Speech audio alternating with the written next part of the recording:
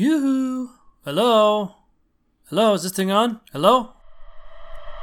Welcome to Rapid Real Estate Radio. Prepare to be entertained and educated by expert interviews, real-life anecdotes, and pro tips, all designed to help you get started making money in real estate as fast as possible. Your host is a real estate investor, licensed broker, and coach who has helped thousands of new investors complete their first deal. Here's Gavin McCaleb. Well, welcome back, America, to another episode of Rapid Real Estate Radio. It's your friend Gavin. Welcome.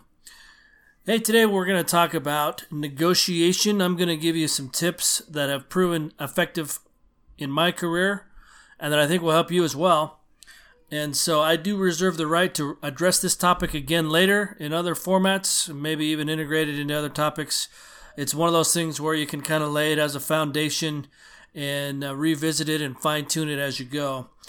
And so the cornerstone of my discussion of negotiation is this key principle that I tell new investors. I say, don't plan on finding deals, plan on creating them. You guys can write that down on a meme if you want and send it out. You can put it on a t-shirt if you need to. But I think the point is this. Everybody says, how do I find deals? I got to go find deals. Yeah, I mean, ultimately, you got to find leads. But really, you create the deal based on the conversation between you and the seller and whatever you can negotiate. So if something at face value does not appear to be a deal, you don't close the door and say, shucks, this is difficult. I don't have a deal.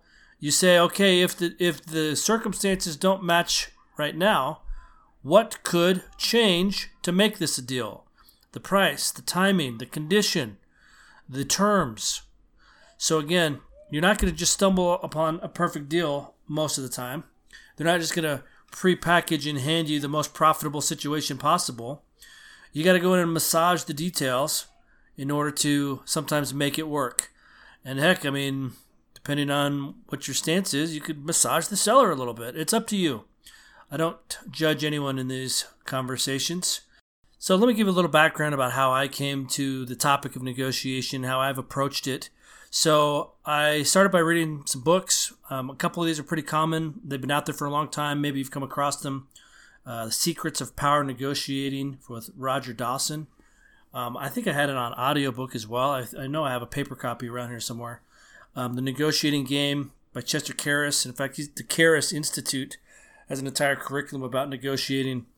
And a lot of this content, to me, it feels like it's more corporate-oriented, like a corporate takeover or or almost like a committee. It's been a while, as you can tell.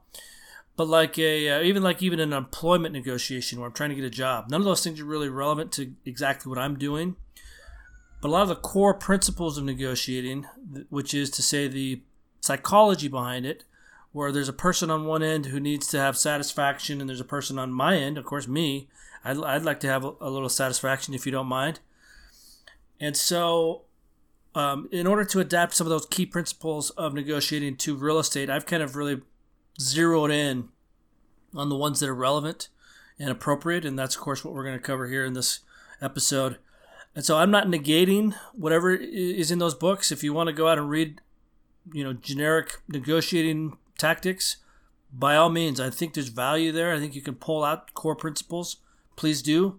I'm just saying that in real estate, the negotiation are a little bit more, maybe a little more streamlined. Sometimes they take place at a little narrower time frame.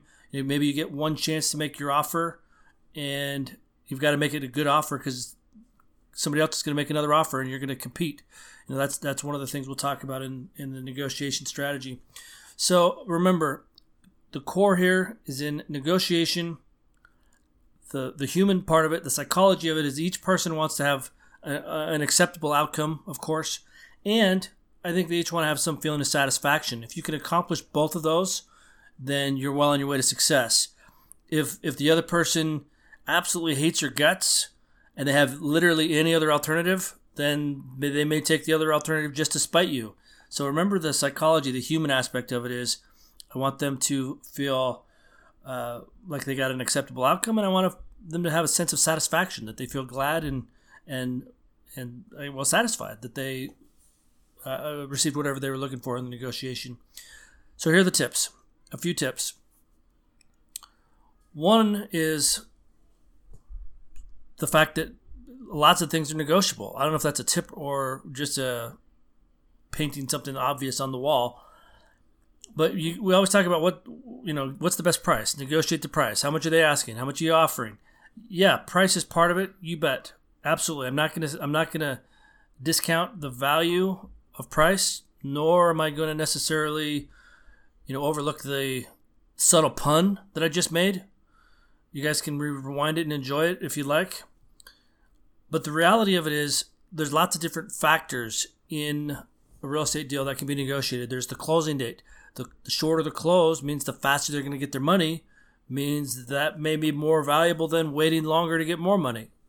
So closing date, the deposit amount, the more you're willing to put down at risk, maybe makes you a more solid potential buyer. So if they're choosing between 3 or 4 potential buyers and you make the largest deposit, you might be the more stable alternative, the one that they are more likely to follow through on the deal. So deposit amount, the inspection time frame, and or is there even an inspection? So if you waive the inspection, that lets them know that there's one less chance that you're going to back out of the deal. If everybody else is waiting for an inspection time frame and you say, skip it, I'm cool, they're going to be like, heck yeah, you are. You're about the coolest fella I've ever seen up in these parts. I don't know where it is that you're doing your business. It sounds like maybe somewhere in Oklahoma at this point. I'm not really sure exactly what accent that was. But you understand, if you can waive the inspection, that makes your offer more aggressive. Or if you do need an inspection, I'm not saying to throw caution to the wind. I'm just saying that if you can do your inspection in 5 days and the other guy's asking for 10, that's still less of a risk. So that's a negotiating point. The other one is repairs, or conversely, the condition of the home. If there's a ton of repairs, there's typically a lot more room for negotiation, a lot more room to either have them give a credit, have them do some repairs before you take ownership, or of course, you can use the repair conversation as a gateway to a price conversation. The last thing is, it may not be critical to the structure of the deal, but maybe just as an added bonus. A lot of times if you see stuff around the house, furnishings, equipment, anything that's either in the garage or in the backyard or something that's semi-affixed, a lot of times I'll see like exercise equipment that maybe hasn't been used for a while and it's heavy and difficult to move.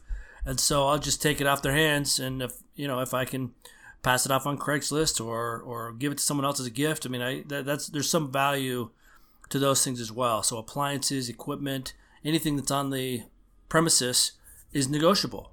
So keep that in mind. So again, the bottom line is ultimately this is all going to structure the total deal. And yeah, the total amount that you pay for the deal will determine your profitability. I get that. But what I'm suggesting is each one of these items is like a leverage point. And so if you can give a comparable or even slightly less price, but you can have no contingencies and close quickly, that's a more desirable offer in many cases than a higher offer from a wishy-washy person who's not giving a deposit or a very small risk deposit for them, and maybe they need a lot of extra time to review it. To me, those are red flags. And so again, I'm using these as leverage points to structure an offer that I think will potentially beat the competition. Now, speaking of which, that's the second point I wanted to make. You need to be aware of your true position in the market. So if you're a buyer and you're going after a certain property, are there other buyers? Are there 10 other people making an offer today? If so, I've got to really carefully craft my offer to be competitive. Also, it's got to be within the bounds of what works for me. I can't, again, win the deal by spending so much that I win, but I also lose because I don't make any money on the profitability. So it's helpful for you to be aware. I remember, a lot of times when a home comes on the market that is a fixer-upper, a handyman special, so to speak, a lot of times when they come on the market, everybody's looking for those deals. And so they all go out and look at them the first day. In fact, I've been out to properties that it's literally like a parade of investors. Like I'll go in, I'll walk through, I'll see somebody that I recognize or that I know. Hey, how are you doing? As I go through each of the rooms, there's people coming in, there's people going out, and you can just kind of tell that that's going to be a bidding war. And that's fine. You got to be in the game to win the game. It's just that the more people that I know are involved in this conversation, the more I know what my position is. I'm not going to drive a hard bargain. I'm not going to make an offer lower than asking price if I can make the deal work and if I know there's competition. Now, you can even reverse that because negotiating is coming and going. So if I'm selling a property and I've got a bunch of people who are offering to buy my property, well, then I can pick and choose. I can choose the best offer that meets my needs. Whereas if there's no competition, if that's not a point of pain or leverage for the other party, then you lose that aspect. So for instance, if I'm selling and it's been on the market for a long time and nobody's made an offer and somebody shows up and they're like, have you had any offers? And you say no, well, you prepare to get negotiated, right? They're gonna maybe beat you up on price a little bit, or maybe they're gonna ask for contributions to their closing. Maybe they're going to ask for a beautiful seascape mural painted on the walls and ceilings of a certain room. I don't know what it is that they're going to do in there, but that's just one of the things they might ask for. So be aware of that. And the other thing is, the other person's circumstances, their other situation. Whatever you can find out about them, that ends up being helpful in structuring the offer that meets their needs. Remember, part of negotiating is, can I make it acceptable to both parties, and can I make them feel satisfied? So time is sometimes a big issue, especially this time of year. At the time of this recording, it's August, and a lot of people are getting ready to go back to school. If you have children, or I guess even if you're in college or even advanced education at any age, the reality of it is in most places the school year starts towards the end of summer. And so people who need to sell so they can move to another place for their school to start, people who need to buy so they can move in time to be settled in order for school to start.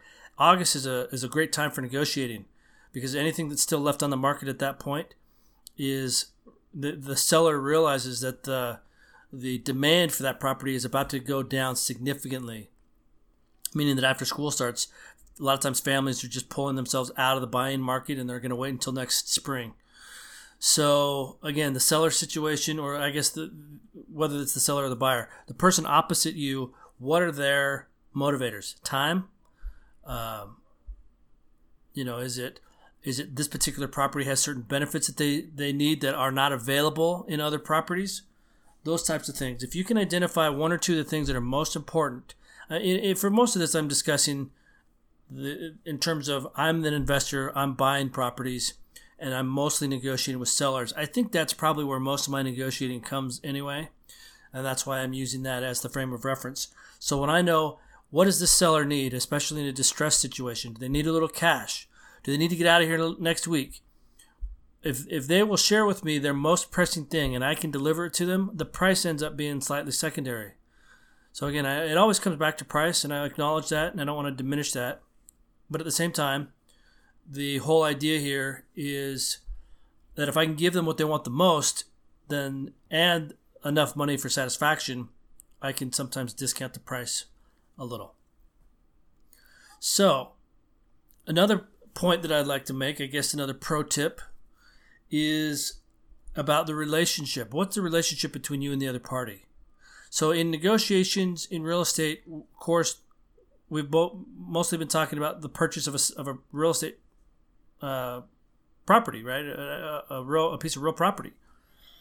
Well, there's more than just that it can be negotiated. You can negotiate with contractors. You can negotiate with realtors. You can negotiate with private funding. I mean, all those are points of negotiation, and that's where this last tip really takes the forefront, which is, what is the relationship you're trying to build?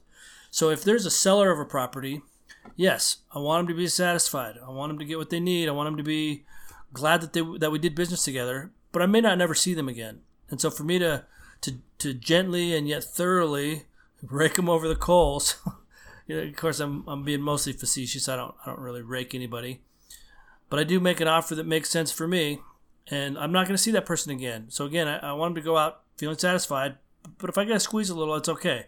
Whereas with a contractor, if I'm going to need this guy to do work on this property, but I'm also going to call him in a few months to do the next property, it doesn't make sense for me to squeeze every last dollar of joy out of his budget. Does that make sense? So you may look at his bid and say, well, it looks like it's a little padded. Maybe it is. But maybe the relationship is worth more. Maybe I'm glad to pay him a little more to keep him busy, to keep him coming back. When I give him a call in the future, he takes my call. When I schedule him for future work, he prioritizes me. There's lots of non-monetary issues here that go into the relationship negotiations.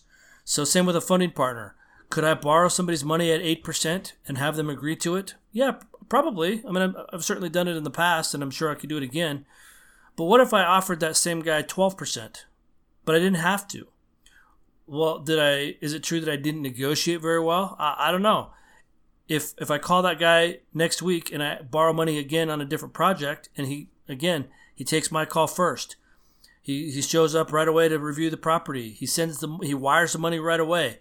Those are all outcomes of a successful negotiation. We're doing business together on an ongoing basis. So I'd encourage you to keep in mind that I have come across folks, otherwise friendly and, basically calm demeanor folks who, for whatever reason, when they get into a negotiation, it becomes a win-lose competition. And they'll negotiate every last dollar out of every last conversation. And these are friends of mine that I watch sometimes. Every now and again, how friends sell stuff to each other. I got to move, so I'm going to sell this bookshelf or whatever. And so this particular friend, maybe you'll go to their house and you'll say, well, oh, you're gonna sell that bookshelf? Cool. I'll offer you $20. And he's like, oh no, I spent $150 on it. I got to get $100 out of it. And then I would say, well, $20 for a used bookshelf is about right. He says, no, if I can't get $100, I'm just gonna give it away to the Salvation Army. And so to me, that's a relationship issue.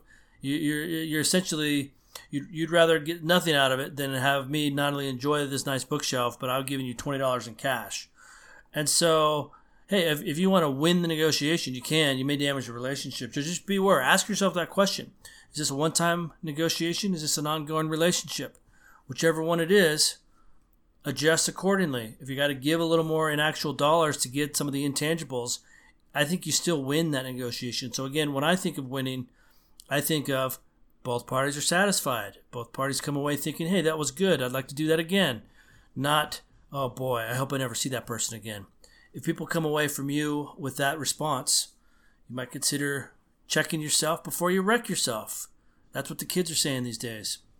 Or some of the adults as well. I've heard that a few times. The other point that kind of dovetails with that is this question of ultimately what makes sense. So we talk about, is it relationship based? Is it one time? But at the end of the day, ultimately the question is what makes sense right now with this situation? And I'm going to kind of pull this around to the end summary, which is the walkaway point. So you're negotiating, you're trying to get the best outcome. I mean, ultimately the best price. I get it. And once all the details have been settled, then now you get a chance to look at the whole package deal. And you look at it from top to bottom, and you kind of let it sink in. And now the question is, do I want to do it, yes or no? So before it was what price, what date, what time are you showing up to do the work, what color are we painting the house? That's a negotiation between you and your wife, which, again, pro tip, just whatever she wants, right? And so after you negotiate all the details and it's all done, then before you actually execute it, you sit down and you say, is this satisfying? It's a yes or a no. And you still have the ability to say, sorry, it doesn't work. I'm sorry. We both came at this with good faith, meaning we both had the intention to do the deal. Ultimately, it doesn't feel satisfying. I can't do it. So your no at that point needs to be in the context of really being okay walking away. Because if you say no, they could always say, I understand. Thank you for playing. Good luck to you in the future. And I'm going to go and sell it to somebody else.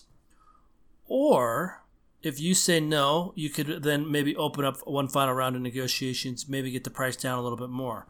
But you don't do that as a bluff that you're not willing to call.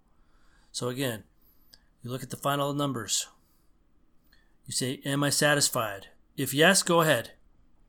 If no, say, I'm sorry, I can't do this. No. Shake their hand, see you later, start walking out the door, put your jacket on, start to button it up, put your peanut butter sandwich back in your lunch pail. I don't know exactly where this negotiation is taking place. Tie your shoes, get up, you start going for the door, you turn back, look over your shoulder one last time, one single tear, goodbye. There's no guarantee that they're going to, come back and say, hey, I have to sell it to you. I'm going to renegotiate the whole thing. That's not a guarantee. Your walk away is literally you're walking away. If it comes back for an open discussion later on, great. That's a bonus. That's not the default. That's not the expectation. So remember, the walk away, I also call that the deal breaker. If I just can't make the deal work, it's not a deal. And so I don't beat myself up over it. I don't lament unnecessarily. I just say, hey, we did our best. Whatever I'm offering doesn't meet your needs, it's a deal breaker. So I'd also like to point out, as an aside, separate from real estate, that there's lots of things that are negotiable. I mean, sometimes if you're at the store and you're purchasing the floor model instead of the one in the box, hey, this one's out on the floor. Could I get a little discount on it? Look, if you're willing to buy the TV anyway, what's the harm in asking? If they knock off 10%, you get a bonus. If you're only doing this to practice negotiating, then you also didn't lose anything. So I think that's a valuable take-home message, that whenever you're out there negotiating, keep in mind, what is my walk-away situation? What's my deal-breaker point? And as long as I know that I can walk away from a deal at any point, and I don't feel like just absolutely devastated that I didn't get whatever the item was, then that gives me the upper hand. That gives me the power in the negotiation. So I'm going to end this with a little thought that comes from a film. I don't know if it's motivational or not, but I think it's strategic. It came from the 1995 movie Heat with Robert De Niro and Al Pacino. And at one point, De Niro's character says, "Don't let yourself get attached to anything you're not willing to walk out on in 30 seconds flat if you feel the heat around the corner." And so, of course, I'm applying this strictly to business aspects. Don't get yourself embroiled in anything that you absolutely can't walk away from, because guess what? That's when you start paying too much. That's when you start losing money on projects or properties. If you want to apply that to your interpersonal relationships, that's up to you. You didn't hear from me. I'm not encouraging that. I think you should become deeply entrenched in your community, in your family relationships. But as it relates specifically to business, I think it's crucial. I think the ability to say, yes, this is a good deal, and I'd like to do it, and if I don't get it, no sweat. I'll get the next one. That attitude and that perspective will absolutely pay you dividends in peace of mind, as well as you'll get good deals and you won't have bad deals, I hope. No guarantees. I always have my disclaimer. So good luck to you. Hopefully this is helpful and beneficial. You guys, if you want to learn more about how to get started in real estate investing, you can hop over to rapidrealestateradio.com. I do have a link there where you can learn a little bit more about how you can get started in real estate. I do believe that the system that we use does help people get started as fast as possible. And of course, listen, here I'm a broker in Southwest Idaho. If you guys have any need for that, if you guys are buying or selling a property, or you're relocating here into one of the areas that has the highest quality of living in the nation, please let me know. I'd be glad to help. Again, thanks for joining us, and we'll see you next time. Thanks for listening to Rapid Real Estate Radio. Please remember to subscribe and tell your friends. Have a burning real estate question you need an answer to?